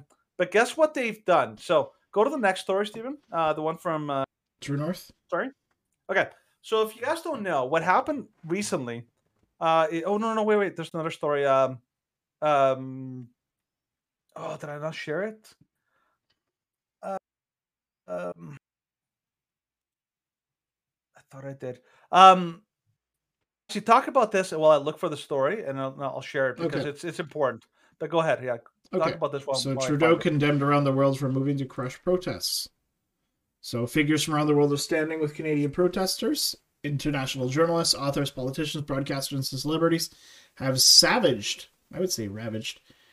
Trudeau over the authoritarian move. The criticism comes from varied countries, including the US, UK, France, Brazil, and the Netherlands. Their common theme is a distaste for Trudeau's excessive powers and his attempt to strip Canadians of their right to peaceful assembly. So Marcus Fish, Marshall Blackburn in the US, protesters outside of the Canadian Embassy in New York. The American Embassy actually had a massive protest. Yeah, that was pretty crazy. French journalist Francois Ruffin. Yeah. These are just some examples. People everywhere, all over the world, are laughing at our laughing and mourning. I just put the story in Discord. So unpause. Okay, so this is the final story. All right, self-described. Let me okay, go. Let me give it a quick connection. So, Christopher Freeland, we just talked about how she basically used the emergency power to give herself massive powers to compel banks to essentially, seize people's bank accounts completely without any justification, no liability for the banks. They basically gave them like massive powers. But like something that you may have heard about this past week is that there was a data leak, a data breach at GiveSendGo, and the person who hacked them released all of this data and sent it to all of these news organizations, so the Washington Post and Canadian like companies like CTV and CBC. They were harassing people, trying to intimidate them, be like, how dare you support this? And people, and you have to remember, the timing of this seemed extremely suspect. Right? Super suspect. How does this all happen? All at the time when the Canadian government, well, it turns out that you have another person who is, now I haven't verified this completely, but it sounds possible, like very legitimate. This is a guy, what's his name, Stephen? Aubrey Cottle. So apparently this guy is known as a cyber terrorist. hacker, cyber terrorist. And he actually went on his Twitch to actually claim responsibility for the actual hack. Now, go to the video and show what a lunatic this guy is.